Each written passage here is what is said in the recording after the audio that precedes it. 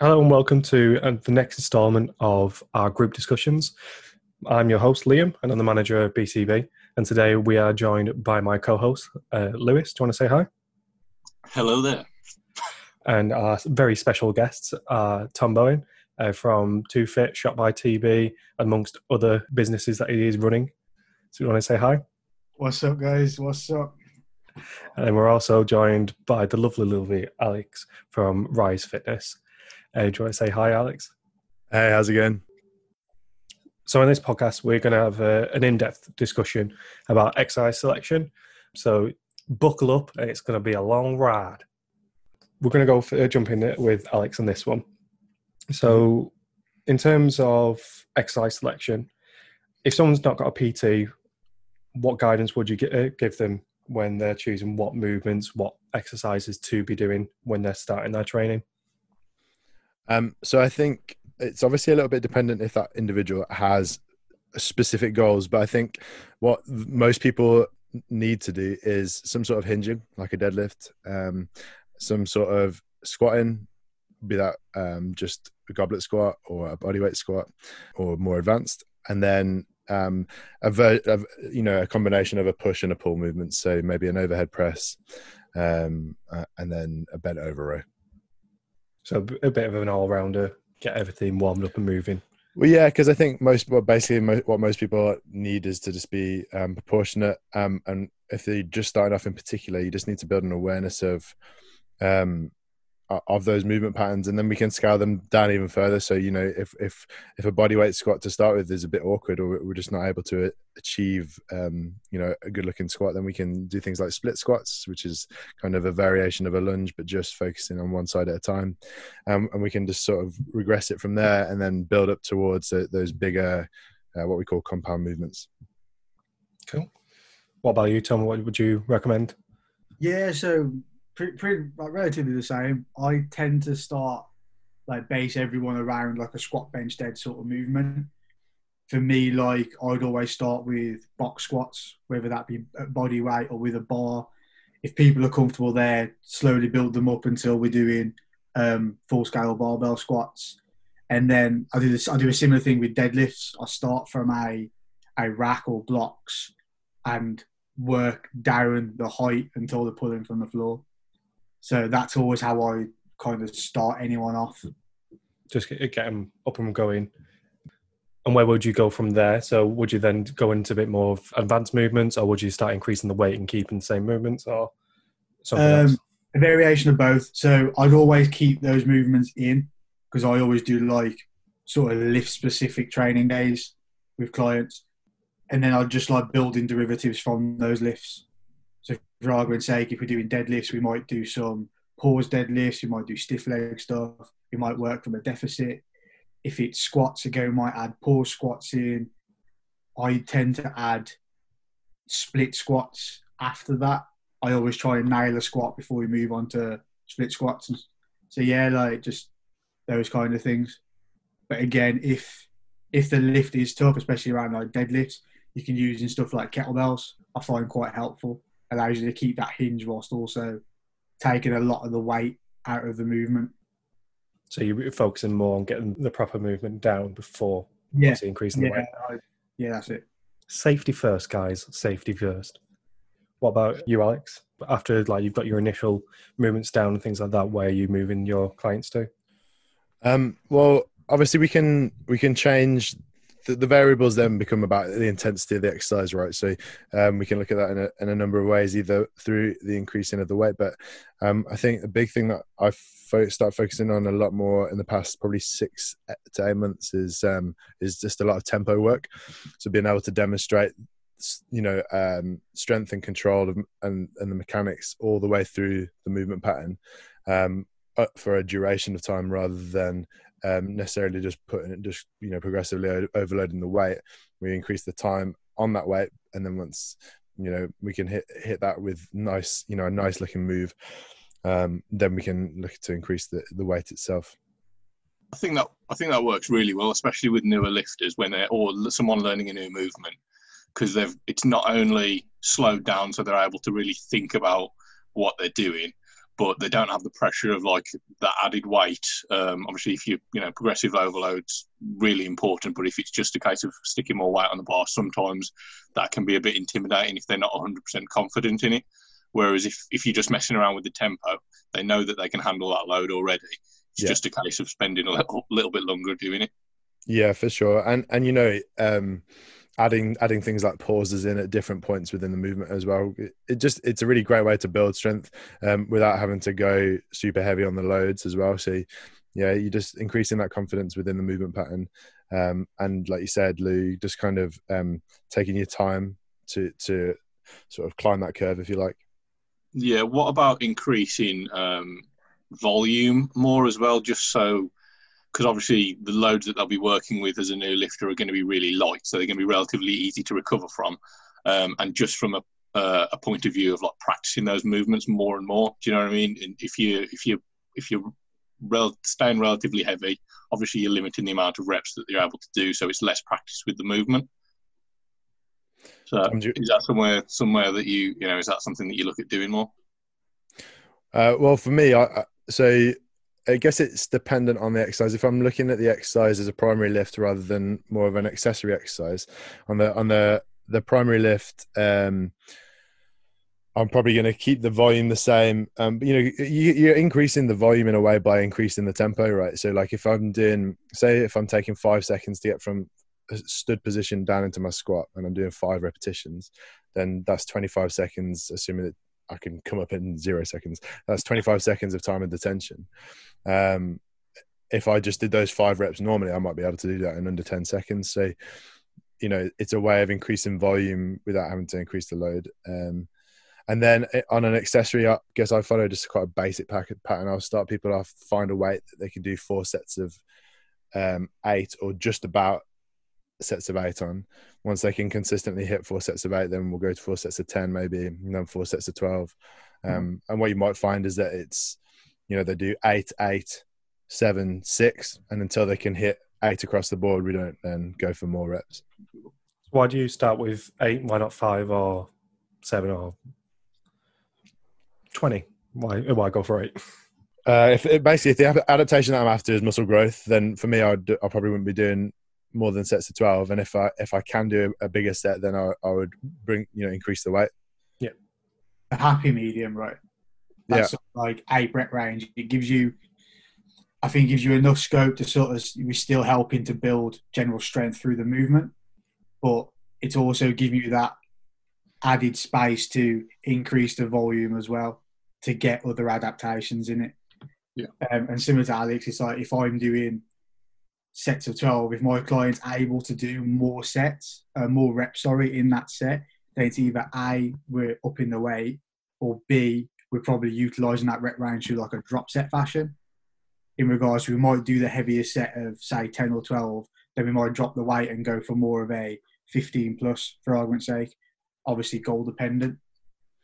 Yeah. And I don't know, like sometimes access to different weights as well can be challenging, or also, the next weight available up is too much. So, that's where you're going to increase the time and detention through tempo work, or alternatively through more reps, right? Because, and then hopefully, as that consistency builds at that tempo or at that rep range, then you can look to progress the weight. Yeah, I think with the tempo work though, like myself, I rarely do tempo work on a main lift, i.e. squat, deadlift, stuff like that. Like for me, the movement's hard enough as it is. And like what I know, especially in my own training, if I'm doing like tempo work and arguably I'm using a lighter weight, now some people, depending on how light that weight is, they're not going to be able to hit the same sort of positions, especially like for a back squat. Because like a lot of people might realise, like you try and squat with an empty bar and then squat with 60 kilos on your back, and you're going to feel way more comfortable with that heavier weight on your back. So I think the moment you drop it down into tempo work, it sort of almost knocks them out of whack a little bit. And like similar with deadlifts as well, I think you lose that kind of tension through the movement when you're throwing tempos in there. So what would you... that makes sense as well, I suppose, especially with like if someone struggles to hit depth on a squat, having that extra weight actually is what allows them to get to the position that they Exactly. need to. And yeah, when Was you the know, same with me. having like a straight bar path or a relatively straight bar path when you pull, if the bar has basically got no weight on, you can flop the bar around anywhere and it'll go there. Whereas I suppose if you've got sufficient weight, it's only going to move directly down. Yeah, exactly. So I think if I'm doing like tempo work, I tend to hold off for the accessory portions of the lifts. So i.e. if we're doing like a squat session, I might do like pause squats, but like I'd rarely do like a slow eccentric or, you know, a timed concentric part of the squat. But I'd save the tempo for like split squats to come after it or something like that. Same with like deadlifts, I might choose to do RDLs under a tempo because it's a more controllable movement. Like you're already going at a lighter weight anyway to do the volume. So I'd rather add the tempos into that sort of section of the session. But I think both ways around can work. I guess it's all going to be individualized depending on what the it's all goal specific, isn't it? At the end of the day, like I've used like tempos and pauses in my main lifts a fair bit, and I actually quite enjoy the fact that it's limiting the load to a certain degree. But again, I suppose I've been lifting for quite a few years now, so I can still manage decent-ish weights, kind of. Exactly. Like my tempos. If you've been squatting or pulling for like a couple of years, you've got that experience, then you're doing a tempo deadlift at like, say, I don't know, mid-hundreds. You know what I mean? So that's enough weight to keep your tension and keep you in whack. Same with squats, you know, you might be using 100 kilos as a tempo. But like, I think if you're going for like novice lifters and clients, especially like female clients, like you might be doing a squat with the bar as a tempo. And like same with deadlifts, and how much is that realistically going to keep them in the desired like tension and kind of keeping that frame solid throughout the whole movement. So I think it's very dependent and kind of works on who you're working with at the end of the day. Yeah, I would say an argument in favour of doing tempo work in all major lifts though is it allows the connective tissue to develop at a closer rate to the muscle tissue over time. So from an injury prevention perspective, is going to be much better. If someone's only able to achieve depth in a squat when they bang a load of weight on the bar, then that to me demonstrates that they don't have the strength to be in that position without it. So, you know, to me, I'd see that as an issue rather than a good thing. It depends on the individual, doesn't it? Like, yes, it's allowing the connective tissue to build better, but it does just depend on the individual. Like, I don't know, you're saying like if you can't do a squat without all this weight on your back, would say there's an issue, you're not strong enough to be in that squat. Like, I don't know, I don't really think that fully applies because we're talking about depth, which is talking about mobility, not necessarily. I guess it's going to be both, isn't it? So if it allows a person to get a sufficient training stimulus while they still work on their mobility on the side, you know, if you can't hit depth in a squat now, but you're actively doing stuff to work towards being able to, but that means you're able to train and you're able to get a good training effect, then I think it can be utilised. And then also, like, and again, the connective tissue thing is really important. I'd say that's probably going to be coming more into play as you become like an intermediate to an advanced lifter. Because, like, again, you know, if you're only squatting 40 kilos, I don't think you're gonna have to worry too much about your tendons. But then when you're starting to get up into like, you know, the high hundreds, 200s for guys, that's when potentially it can become much more of an issue. Sure, but why not demonstrate it from the start? You know, if you do it from the start, then as you build the weight progressively, the adaptation that you're going to get is going to be linear in that sense. Whereas if I only start worrying about it once I've gotten to a certain weight, the rate at which I'm perceiving how hard it is still going to be comparative to when I was a beginner. So if a beginner, I could back squat 40 kilos and now I'm intermediate and I can squat 100 kilos, 40 kilos was still really hard for me back in the beginning just because it's a lighter load. it was hard on my body for a reason, wasn't it? I think, especially with beginner lifters, your perception of what's hard is definitely off. Like, you're not able to grind out sets and reps just because you don't know that you're capable of doing that. Like, I'd find very few new lifters actually can grind. If they meet any kind of real resistance, they'll stop or give up. And you'll see it a lot of the times where, especially again, people that are in their first maybe 6 months, you'll see videos of people that have PB'd and they look easy, they look comfortable. And again, I think that's probably because their maxes aren't actually what their maxes are. If that makes sense. So I think like there's definitely no reason why you couldn't use it from the start. And that it's a completely valid point that why would you wait until it's a problem to start implementing it? But then again, I think it goes down to what's the fastest route to get them to their training goal. As long as they're doing it safe and they're not hurting themselves and they've got that range of movement enough to qualify it. So if they're going into a competition or something like that they're able to pass the mark, it shouldn't really be a problem, but they should always be working on the mobility, trying to be able to do the movements without having low load of weight. And also I think, like if we are just talking about, the average gym goer rather than someone that's got like a specific goal to compete in a powerlifting meet or whatever, their goals are going to be able to, are typically going to be to remain injury free and look and feel confident in some capacity. And, that lends itself very well to a more kind of controlled focus on the training, because that's exactly what, hopefully we'll be able to achieve. Yeah, I agree. I think, in a perfect situation, there'd be a combination of both. You go from cycles of using tempo work to then, not tempo work and pause work. Because again, they're all useful, and also they're all going to create slightly different adaptations, which is going to help get through plateaus. So they're useful to kind of all use, but in different clearly defined cycles of training. Absolutely. I mean, you're not going to get used to kind of, being able to use the stretch reflex, for example, in your muscles to your advantage if you're only doing tempo and pause work, because you're never going to utilize it. So yeah, 100%. And also, if we're talking about getting explosive, which you need to do in weightlifting, obviously we need a certain degree of strength and stuff, but at some point you're going to have to sort of show power, express power. Yeah, no, I agree. Definitely. So basically, you can do whatever you want. Do it all or do none of it. It doesn't matter. And a DTV conversation, we have an argument.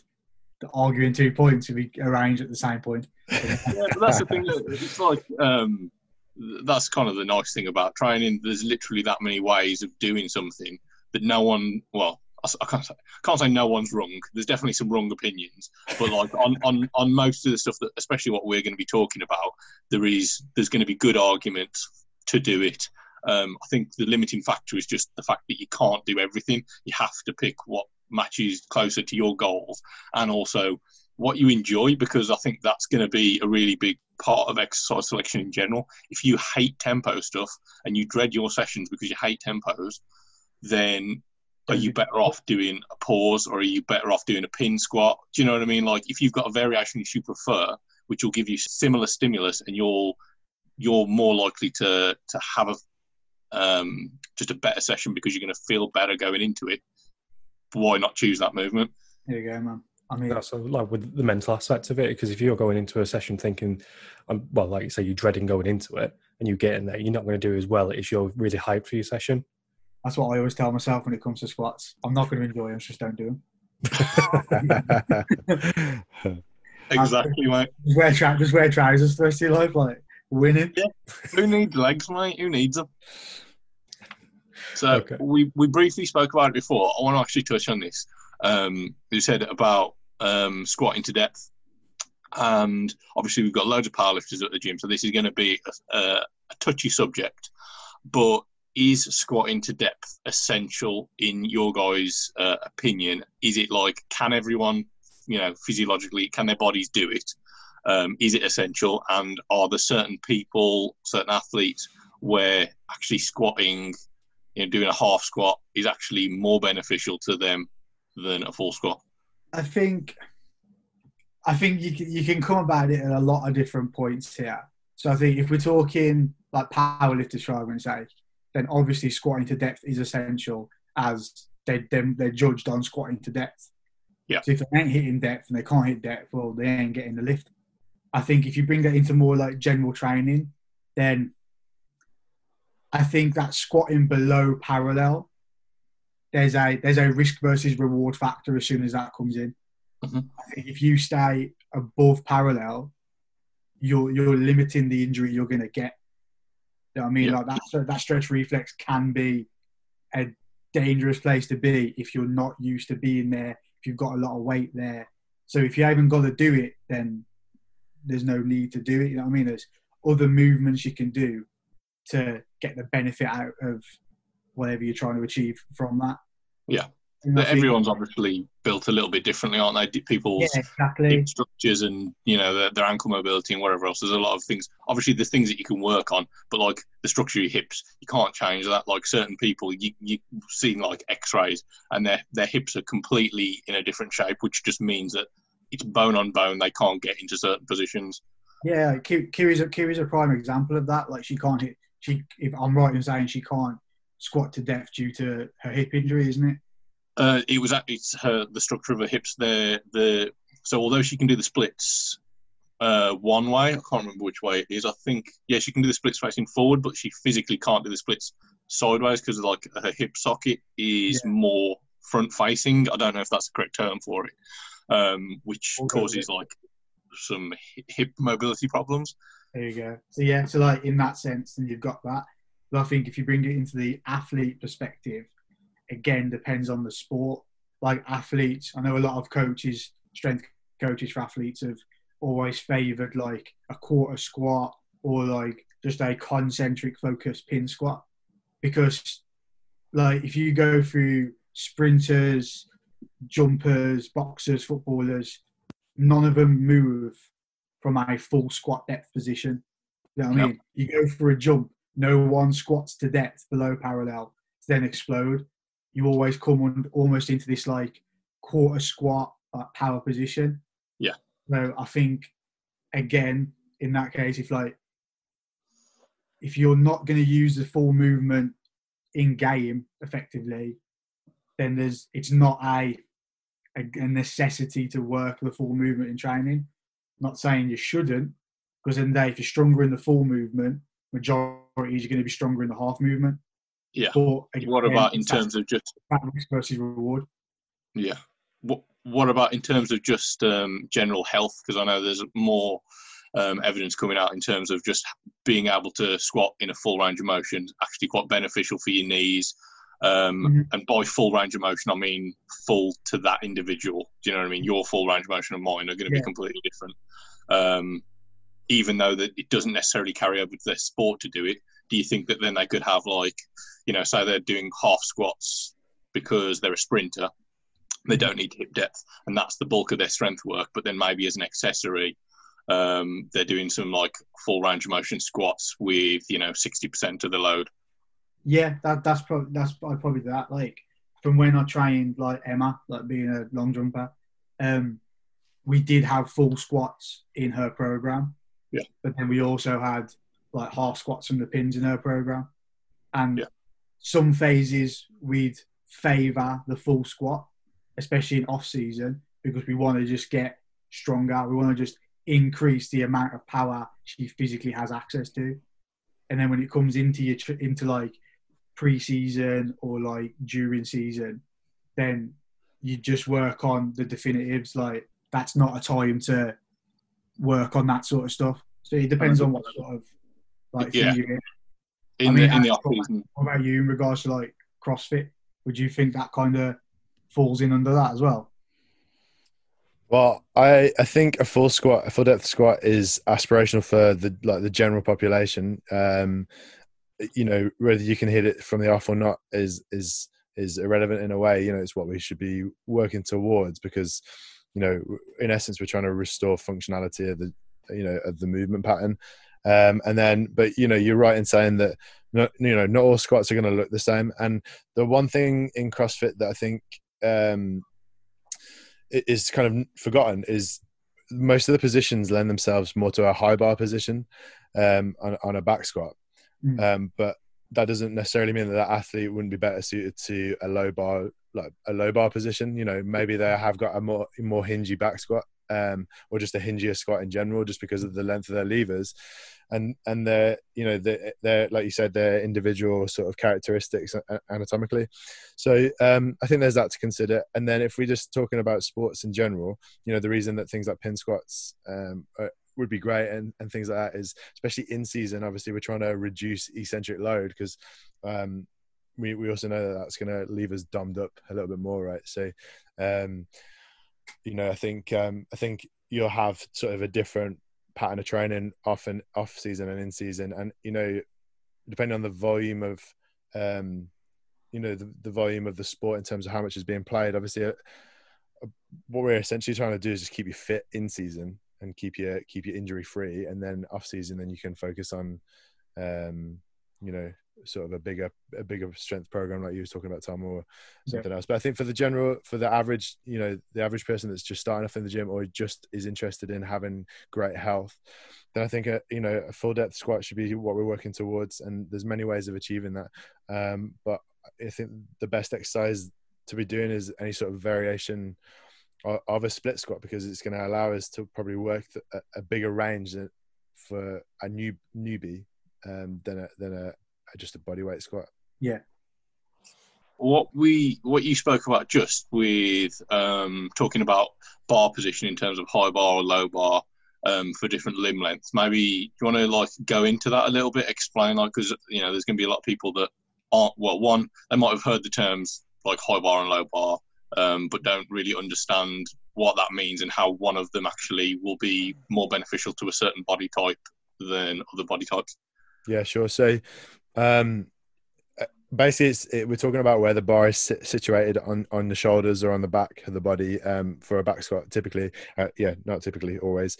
And the high bar is where the bar is sort of straddled over the traps when you squeeze your shoulder blades together, and then the low bar position is situated more on sort of your rear delts, if you like. The bar is a little bit lower, hands are typically wider, and basically with a high bar, you know, there's definitely more of an emphasis on keeping a more upright torso as you descend down into your squat, and achieving full depth whilst maintaining more of that upright torso. Whereas when we're on a low bar, you end up hinging forward to compensate for the position of the bar.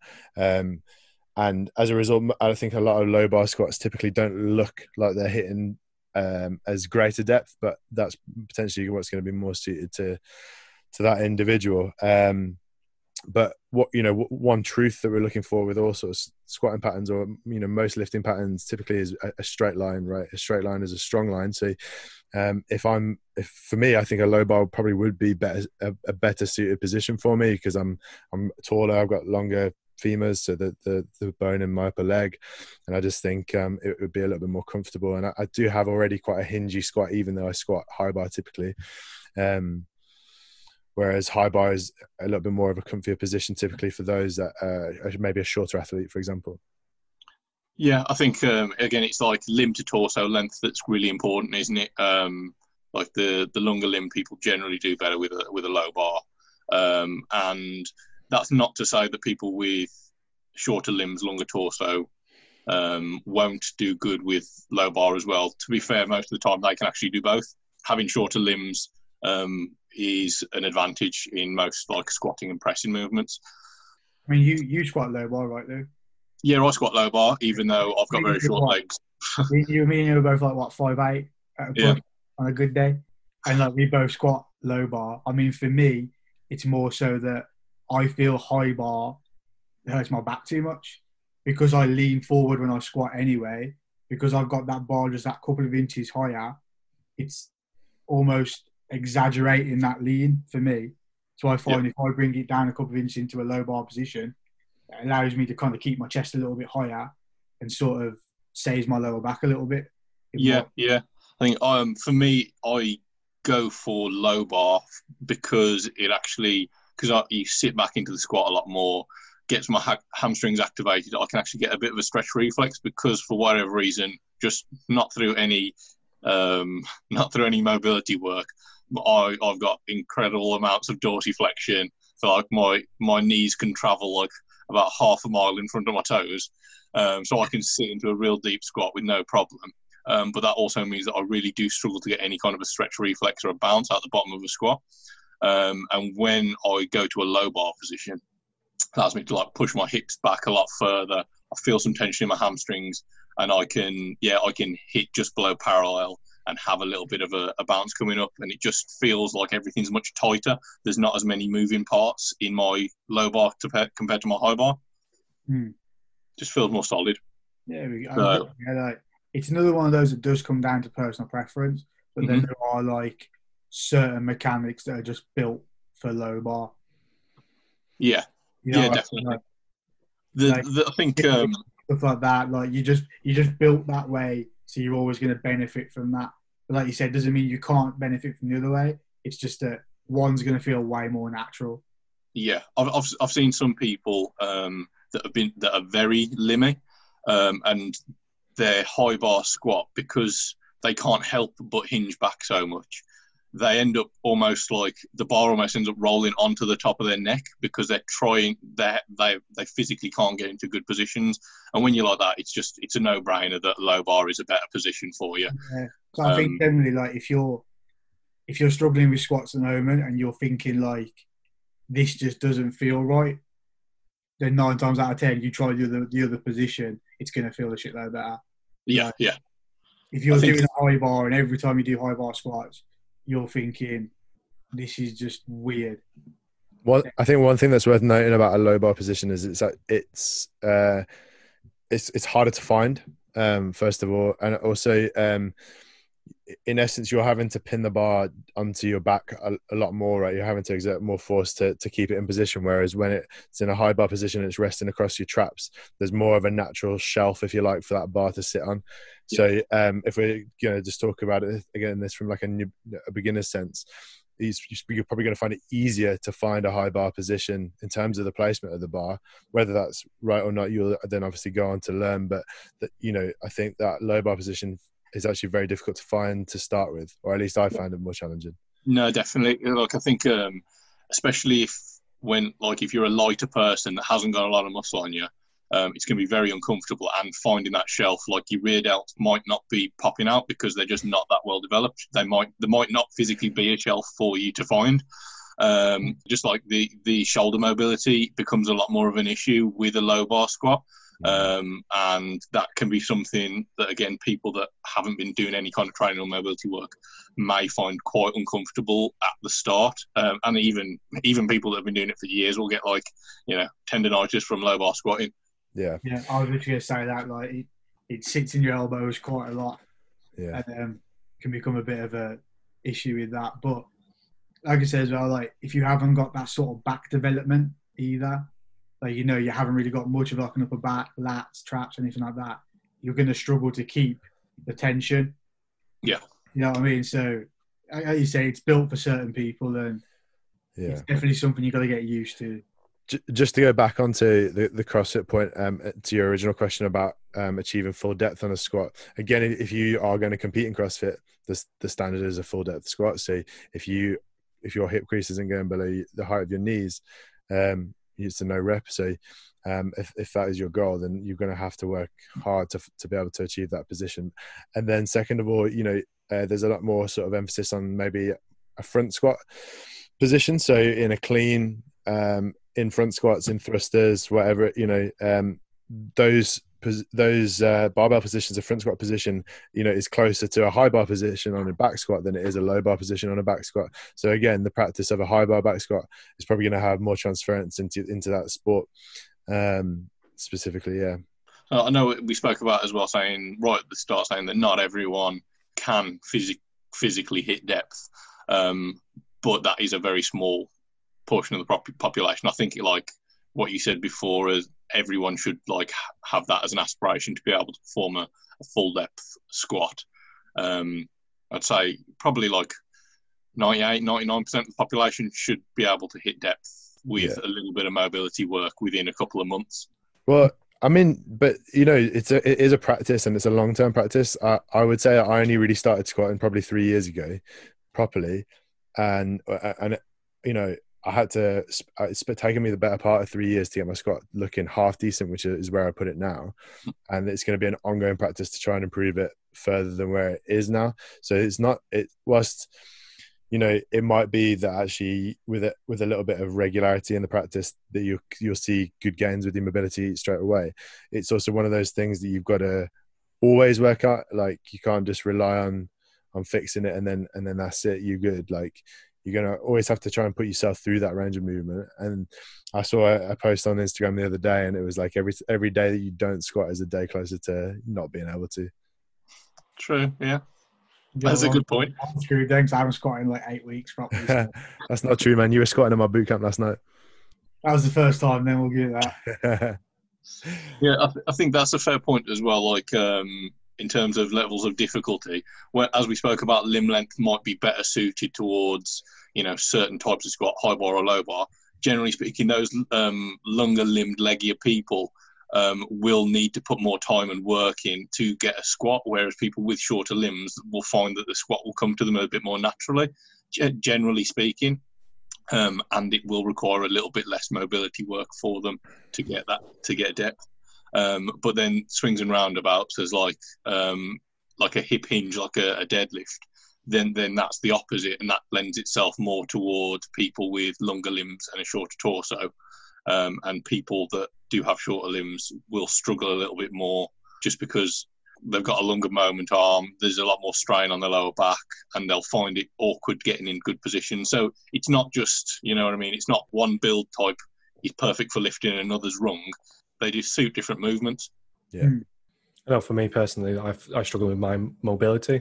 So obviously I have to do a lot of stretches and things like that before I do squats. And it wasn't until recent that I started doing low bar squats that I'm finding that my positioning and my movement is a lot better. Whereas when I was doing the high bar squat, I was leaning over a lot more. Like Tom, you lean over a lot more forward when you're doing a high bar squat. Yeah, but that's something. I think squat's just one of those movements, like even going away from like the high bar or low bar, even down to like foot position or like how you should squat. There's like this textbook version of what a squat should look like, and like it's absolute nonsense. Like, squat is like the most like mechanically demanding movement, and like everyone will squat differently. Like, we've known people that will squat with their feet about this close, completely parallel, and they'll hit depth like no one's business. And then there's me that will squat with about shoulder width apart, feet at like 10 and 2, and I'll have to do that to hit depth. Yeah. And like, Like, it's just one of the movements that people think's just a standard, or you've got to squat like this, especially coaches, new coaches to the industry, like, oh, this is how you squat. And it's like, I think until you start seeing how many different, because it's not something that you think about until you're actually dealing with people, how different their body types actually are, limb lengths and whatever else, and mobility, and how much that actually affects how they can move. Would you have any recommendations for somebody, like, say they're relatively new, or they squat already but they're just like they're having problems with it? How do they discover the right way to match it? Is there like a process of elimination that they're going to be going through? Personally, I think if you haven't got the benefit of having like a coach's eye on you, like, I mean, I'm sure like I'm like it, I'm sure Alex like it too. You can get a client to squat in like a relative generic way, and then as soon as they've done 10 reps, you can you've already started like eliminating, like, right, that's an issue, we'll try this, and you'll probably be able to fix it quite quick. If you haven't got the benefit of having that, then it is just a slow process elimination, like just what doesn't feel right. If something doesn't feel good, like, you feel like your knees feel like you can't get your knees out, okay, well, try turning your feet out slightly. Right, now your knees can go out. Like, right, I'm struggling to actually get depth. Right, are your feet wide enough? Then it's like, right, is my back, do I feel like I'm leaning too much? Right, cool. Bring the bar down a little bit, try that. And it's just working it out, really. Like, yeah, and filming all the sets as well, because especially on something like that, like just going from feel is one thing, but then being able to have that like external perspective, because a lot of the time what you feel and what's actually happening, there's definitely they never quite line up as you'd think they would. So but I feel like you can get to the pretty much brass tacks of it without filming, and then to fine tune it, I'd sort of like film it. So if you can get to a comfortable position without having to actually see your technique. You can do that just off feeling it. And then, like you said, when it's like, right, this feels good now, but we still need to make it better, then you can start filming and sort of like picking your technique apart, really. Yeah. I think some good starting places for people to look at would be to YouTube squat therapy and have a go at that exercise. And then from there, you'll pretty much you should be able to feel it internally, what's going on with your body and where there's a struggle. And then you can start looking into a bit more specificity in terms of how to treat that. And then just some starting exercises that, you know, for anyone that's brand new to the gym is to start with the split squats. Then you can progress those by elevating either the front or the rear foot. And obviously adding weight, adding tempo, adding time and detention in the bottom position. And then once you feel competent with that, you can then progress on to things like a goblet squat, which is a good identifier as to how you're doing in terms of depth. But the advantage of a goblet squat is because of where you hold the weight. It kind of acts as a little bit of a counterbalance. So if, for example, you've got ankle mobility issues, you struggle for, your knees just aren't tracking forward over your toes, it might allow you to still pass into full depth. Because you're a little bit more counterbalanced, you're not going to fall backwards. And then Tom mentioned box squats earlier as well. The great thing about a box squat is you can progress it. So let's say, for example, the first time you step into the gym, you can squat to a bench, but only if it's got like a 20 kilo plate on it. And then, you do that for a series of, say, 3 weeks. You take the plate off. Now you can squat to the bench comfortably.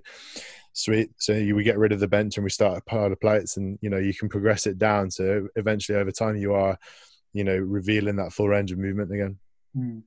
Just doing it little by little. Yeah, that's a really effective way of doing it, because not only are you getting them used to being in positions like you can do with stretching, but you're actually building strength in those positions as well by performing the exercise. I think that's I've used it. I've had a couple of friends who've trained with me on and off in the past, and they've come in with literally day one not being able to even like do a half squat, and then over a couple of weeks of progress. What I actually use, because it was available at pretty much every gym, is a dumbbell stood on its end. And you're not fully sitting onto the box like a traditional box squat. It's more of a squat to a box where you just tap down onto it just as a gauge of depth. And then you could work your way down the dumbbell. So you start off with a big dumbbell, like a 50 kilo, so it's quite tall, and then you can go like 45. So it's very small increments. That's below parallel for me. That's well, it depends on what gym you're at. That third roll squat like you, Lou. Get into depth comfortably. Going into different realms. I think that's definitely like a real good technique to build a strength in, like gradually increasing range of motion. It's almost working the exact same as how Tom was saying he'd start off a client with like a rack pull or a high block pull, and then progressively build strength from like lower and lower positions. Yeah, for sure. And I think as a coach as well, that's just part of meeting your client where they are, rather than trying to force them into this box that you think that they should be in straight from the off, which is not where their abilities at that point.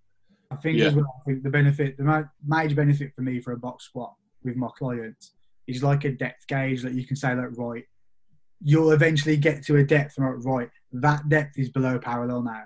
So if we're trying to get in squat below parallel, that's where you need to be. Because so many times, like, you'll say, right, squat to depth, and you're like, okay, you're not depth, a little bit lower. And they're like, that literally feels like where I need to be. So until you've introduced that sort of like gauge as to, okay, like, there's your benchmark. Yeah, they need to know that sensation of being in that position, don't they? So they need to get used to the feeling of being like, right, so this is how long I should be squatting for, and this is sort of like where I need to be getting to position-wise.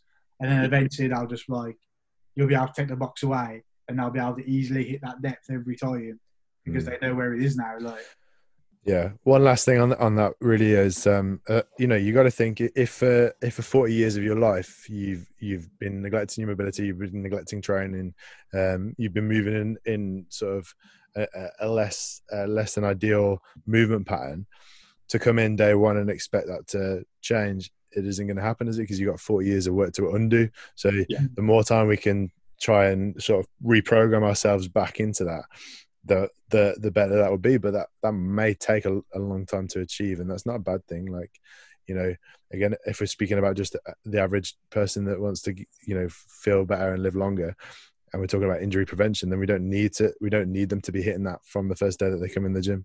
No, of course not. I think anything worth doing is going to take a bit of time, isn't it? It is. There you go. We've spoke about squats quite a lot. I think maybe now, why don't we fire through, because obviously it's just the general topic of exercise selection. Why don't we, if I say a couple of movements, why don't you give me a couple of variations that you guys use and like, either yourselves or with clients, and then maybe a bit of an explanation of why you'd pick them. Tom, do you want to fire out a couple of deadlift variations that you like to use with either yourself or with clients, and then give us a little explanation of why? Yeah, I mean, deadlift variations. I mean, you've got your standard deficit, which I don't use as much. I think one that I do like to use is a trap bar. So if I'm not doing a normal deadlift, I'll always use like a trap bar, and then from there I'll band it. And I just think with the trap bar, it allows you to sit in that more upright position, keeps the tension in your posterior chain, but it just kind of loosens it off your back a little bit. Yeah. So I don't think you don't get as battered with it, I find.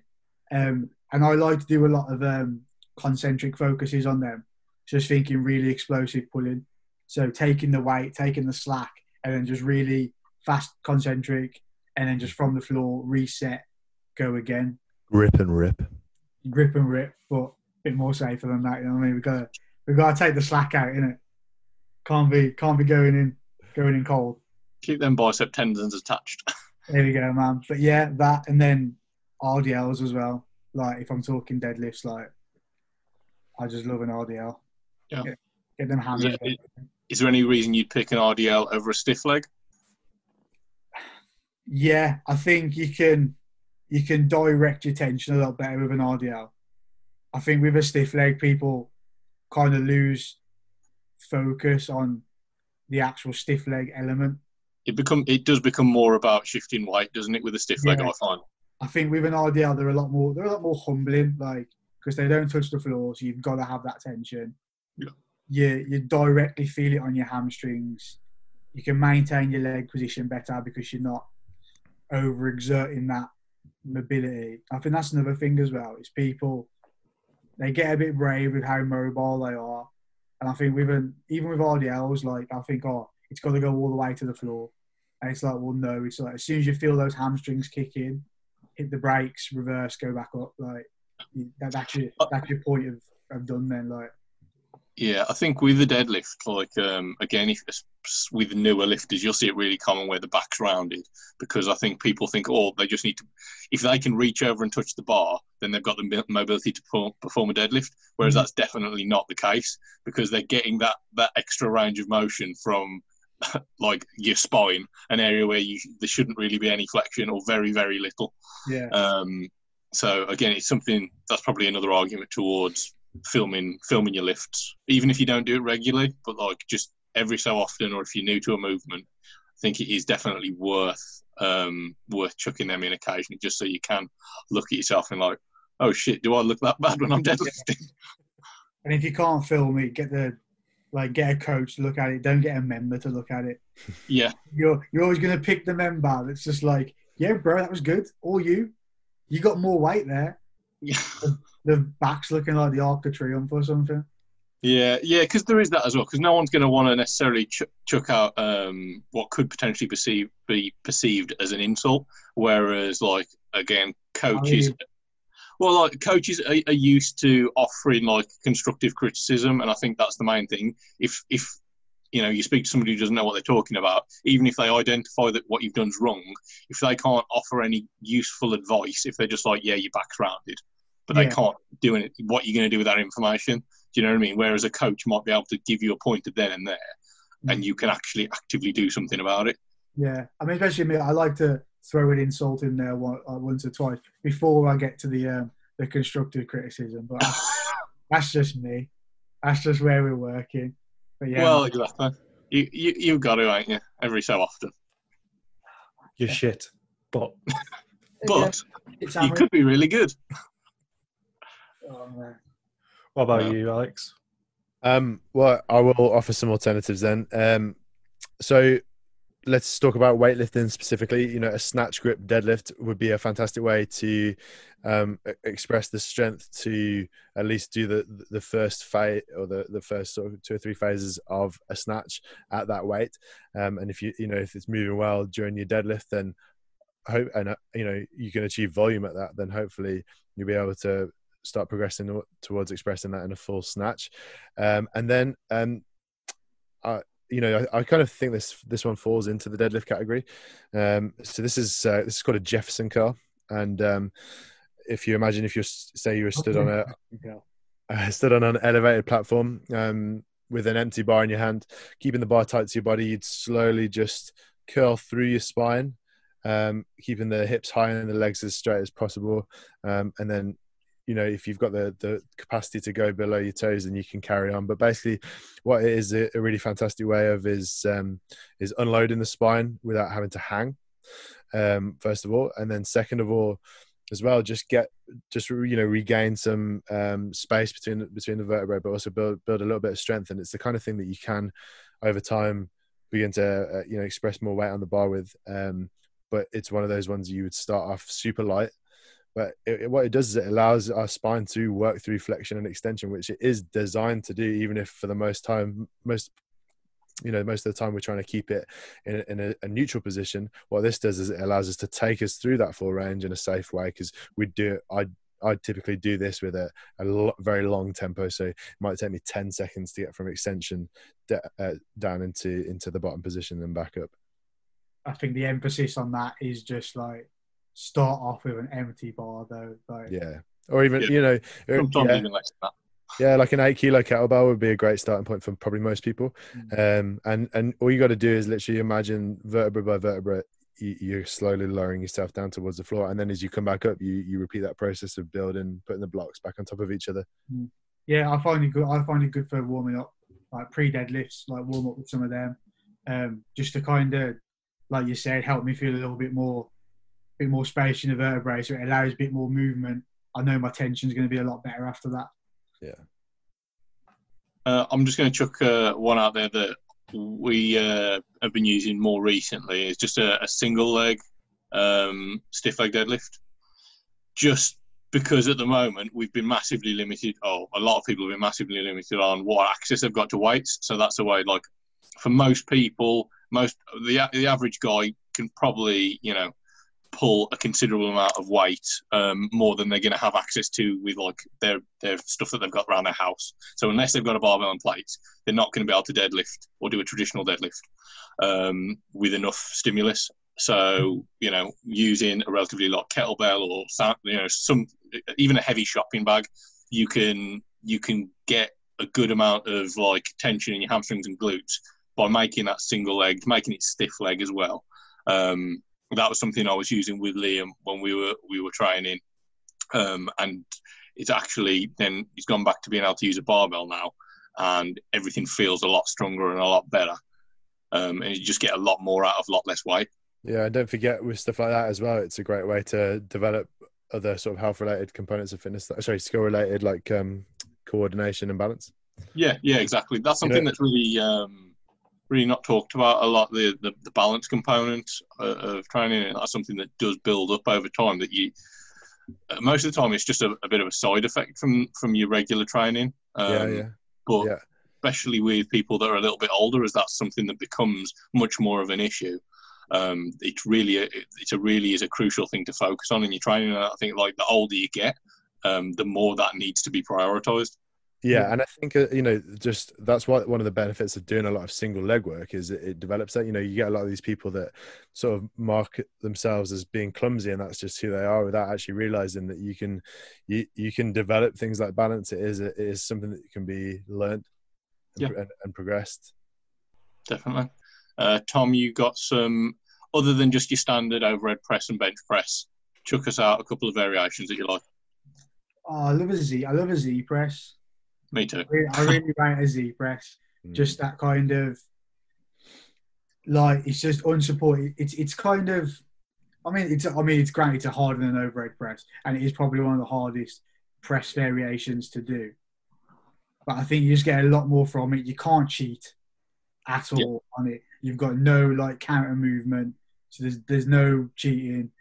It's good for general core development as well because you've got to keep your core absolutely solid throughout. I just think that's probably one of my favourite exercises to do. Other than that is probably just single arm like kettlebell presses. I quite rate, and I quite like the counterbalance of having one arm locked overhead in just a hold, whilst the other one progresses through a pressing set. Yeah, and then we alternate and we go again. It's, again, just another personal one that I like to use with clients. Yeah, both of them, like bracing's really important on them. Like obviously the single arm work, because obviously you're preventing any kind of rotation in your trunk as you're doing it, or keeping it to a minimum. And with the Z press, like anyone who's failed on a Z press has more than likely fell over because like that's kind of what happens. You just end up rocking back, just rolling back. Core. 9 times out of 10, your core will probably give way before your shoulders will give way. If you're a decent presser, that is. Yeah, I think as well. Like, and it's a bit of a mishmash. Like your shoulders will quite easily just be terrible. I'm a big fan of Z press, and I'm doing it a bit at the moment. And I find that as well, as far as like a pure overhead as a shoulder movement, like that is the most shouldery press that you can do.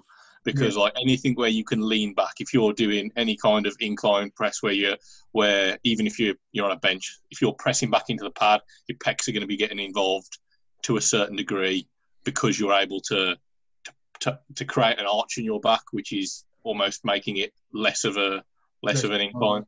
And then same with pretty much any standing work, because unless you are being very strict in not getting any bend in your knees or any lean back,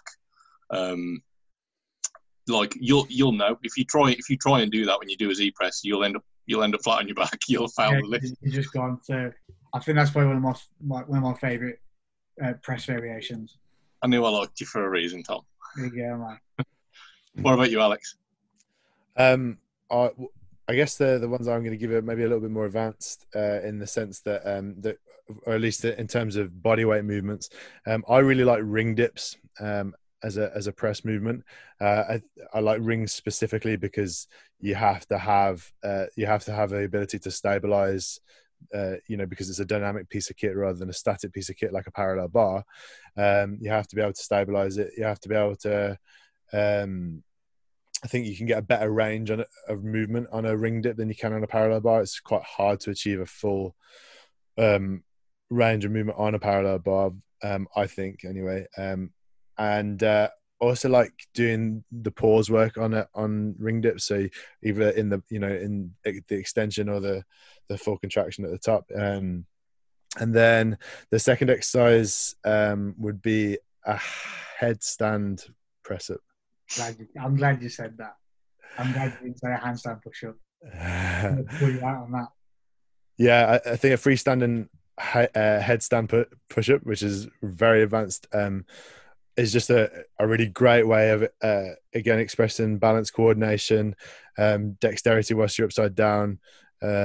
It's because you don't have a wall to rely on. There's much more of an emphasis on having a strong line of tension through your body. I think if you've ever seen one of those done well, it's just it's quite a feat in just a physical expression.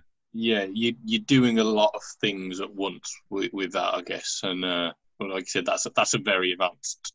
And you're upside down, like doesn't that be you're doing all this whilst looking at the world, like. Yeah, you're 50% more stupid upside down, which for me is not really giving me much hope. I can contest as well to the ring dips. Like, it's been a while since I've done any, but when this was quite a while ago, maybe like when I was much newer to training, I was doing a lot of dip work, a lot of weighted dip work, and I was like able to do reps with my body weight plus 40 kilos on dips, and at this point, I just left a gym and started training at home. And I set up some rings, not realizing there was going to be any difference. I hadn't really thought about the variation between doing ring dips compared to like normal dips. And I jumped on them, being able to do body weight plus 40 kilos. And I was like barely able to get a few reps out. And I was just wobbling all over the place. I was like, I can't believe how much harder this is. Yeah, for sure, man. I mean, we also forget as well with things like dips and pull-ups and bodyweight stuff is you can train those as you would a back squat in terms of progressing the weight, right? You can add weight in to make it more challenging, and you can do exactly the same. You know, you could do a 5x5 program if you like on pull-ups or on ring dips by adding in weight and seeing that weight go up. And it's a great way of progressing your strength and making an exercise that you might be able to do body weight wise, a lot of volume on harder. Yeah, when my body weight was a lot lighter, that's how I treated them. I did treat them very similar to like a squat or a bench press or anything else. I go through a training cycle of dips being my main pressing movement, and I would do linear progression on dips, and same for pull-ups. And again, like my body weight was light, so I was able to crank out a lot of reps with it. So it fit perfectly to just keep adding weight, and it worked great. Like I got very strong at them very well, and it carried over. Like my bench went up after not benching from getting very strong at dips. Yeah, but like there's still a lot of carryover, even though it's a fairly distant variation of the movement. Yeah. All right. What about so like some weighted carries, like fire a couple of options over? I think the one we'll both agree, because we both use it, is a sandbag front rack carry. Like, just, I don't know, there's something about a sandbag carry that just, I like it. It makes me feel class. Like, just one of them. But in some respect, it's so hard. Like, it's one of them that your back will round. And even though people have tried to call me out on technique before, of like, your back shouldn't be rounded, it's like, well, you ain't going to be able to do it without it. So it's one of them. But also just like the general, like, because you're pressing the weight in as well, like how taxing it is on your breath. Mm-hmm. Yeah. Like you're running up and down with like a 50 kilo bag. That's not really that cardiovascular. But then when you're pulling a bag into your chest and basically minimizing the amount of oxygen you can actually take in during the set, it becomes like highly taxing. Yeah. I think that, and then just like I just love overhead carries as well. Just that level of like brace and like stability, like whether that be dual kettlebell, barbell. I know we've played around trying to do it with the yoke, which I can have my head in shame that I wasn't even able to do a step with it. Like, remember when me and Connor were doing that? Yeah, I mean, to be fair, the yoke's 95 kilos, so I'm going to give myself a pass there. It's not like it's a 20 kilo bar. We need to bring that back when we're allowed to open back up again. We're going to do that. We're going to do some overhead yoke carries. Oh gosh. There we go. But what about you, Alex? Oh man, I think the sandbag one is great, and it because it's compressing you, basically where you're trying to breathe into. I think that's what makes it such a gassy exercise, because you just can't fill your lungs in the same way. But other than that, I mean, just to go for a standard farmer carry, but I quite like single arm. I think the sandbag carry and the single arm farmer carry, or maybe both varieties of farmer carry, are probably the most reciprocal exercise you're going to do in the gym of everyday life. In terms of carrying your shopping, maybe you're not got that much weight as you're shopping or whatever, but the principle remains the same. It's probably the most similar movement pattern. So I don't know, when you're doing your gardening, for example, or whatever it is, like, I think it's just got a lot of carryover, but it's also a great way to, I quite like including them in like conditioning pieces and stuff, because in your head you're like, I'm only walking, like this shouldn't be that hard. Yeah. But if you load it correctly, like it can be harder than whatever the other components in the workout are. And then if we're just talking about it as it's another way of kind of, I guess, loading the spine and load it and creating sort of pressure in your core, but without having to squat, without having to deadlift, So yeah, I quite like those, and I quite like the single arm version as well because you've kind of got that emphasis on trying to counterbalance, the weight on the one side that you're carrying it on and stuff. Yeah, I think that's the only thing that people forget is with a single arm carry, they forget to sort of like you've still got to stand straight. Yeah. Like they almost let the weight pull them down, which kind of defeats the whole object. So it's that way of like using your core like almost unilaterally to hold yourself nice and steady. Yeah, that's the beauty of the exercise, isn't it? That's kind of the main point of it. Yeah. Yeah. I want to just chuck another one in there, and it's very similar to the sandbag holds. And I don't know whether you ever tried it, Tom. I can't remember doing the Zercher carries with the yoke, but I suppose you can do it with a barbell or anything else. Right, I've tried it with the yoke. I've also done it. Remember we did the front rack with the yoke as well. Yes. That is just all sorts of nonsense. But yeah, the Zercher carries again, like quality. Again, like you said, similar to the sandbag carry, you're getting the same sort of like tension in your back. It would be easier in effect you allow yourself to breathe better. Yeah, you can breathe a bit better. You're going to have the swing from the yoke, which is going to throw you off a bit, and then just the general discomfort in the crooks of your elbows. Yeah, I find that like when I'm doing the sandbag carries, not that I've done a lot of them, but I'll start getting a lot of fatigue in my forearms and biceps, just because obviously the sandbag's big and bulky, so the weight is out in front of me more. Whereas with the Zercher carry, my forearms are much more upright, and the weight is sitting in the crooks of my elbow, so it's pulling directly down. Yeah. And I'm able to have a flatter back while I'm walking or running. Which just meant that like I was feeling it a lot more in my mid back, my rhomboids, and my mid back was just completely lit up from doing that. Yeah. So that's why I probably prefer that a tiny bit more than the sandbags, and the fact that you can breathe a little bit easier, although it isn't nice. You love a Zercher, mate. I do. I'll Zercher anything, mate. It's easier to set up. Like it's problem with the sandbag. Even if you're going from the box, you got to faff around getting the bag in, and you got to get it into your position. Like you've done 10-15 seconds worth of work before you even started a damn set.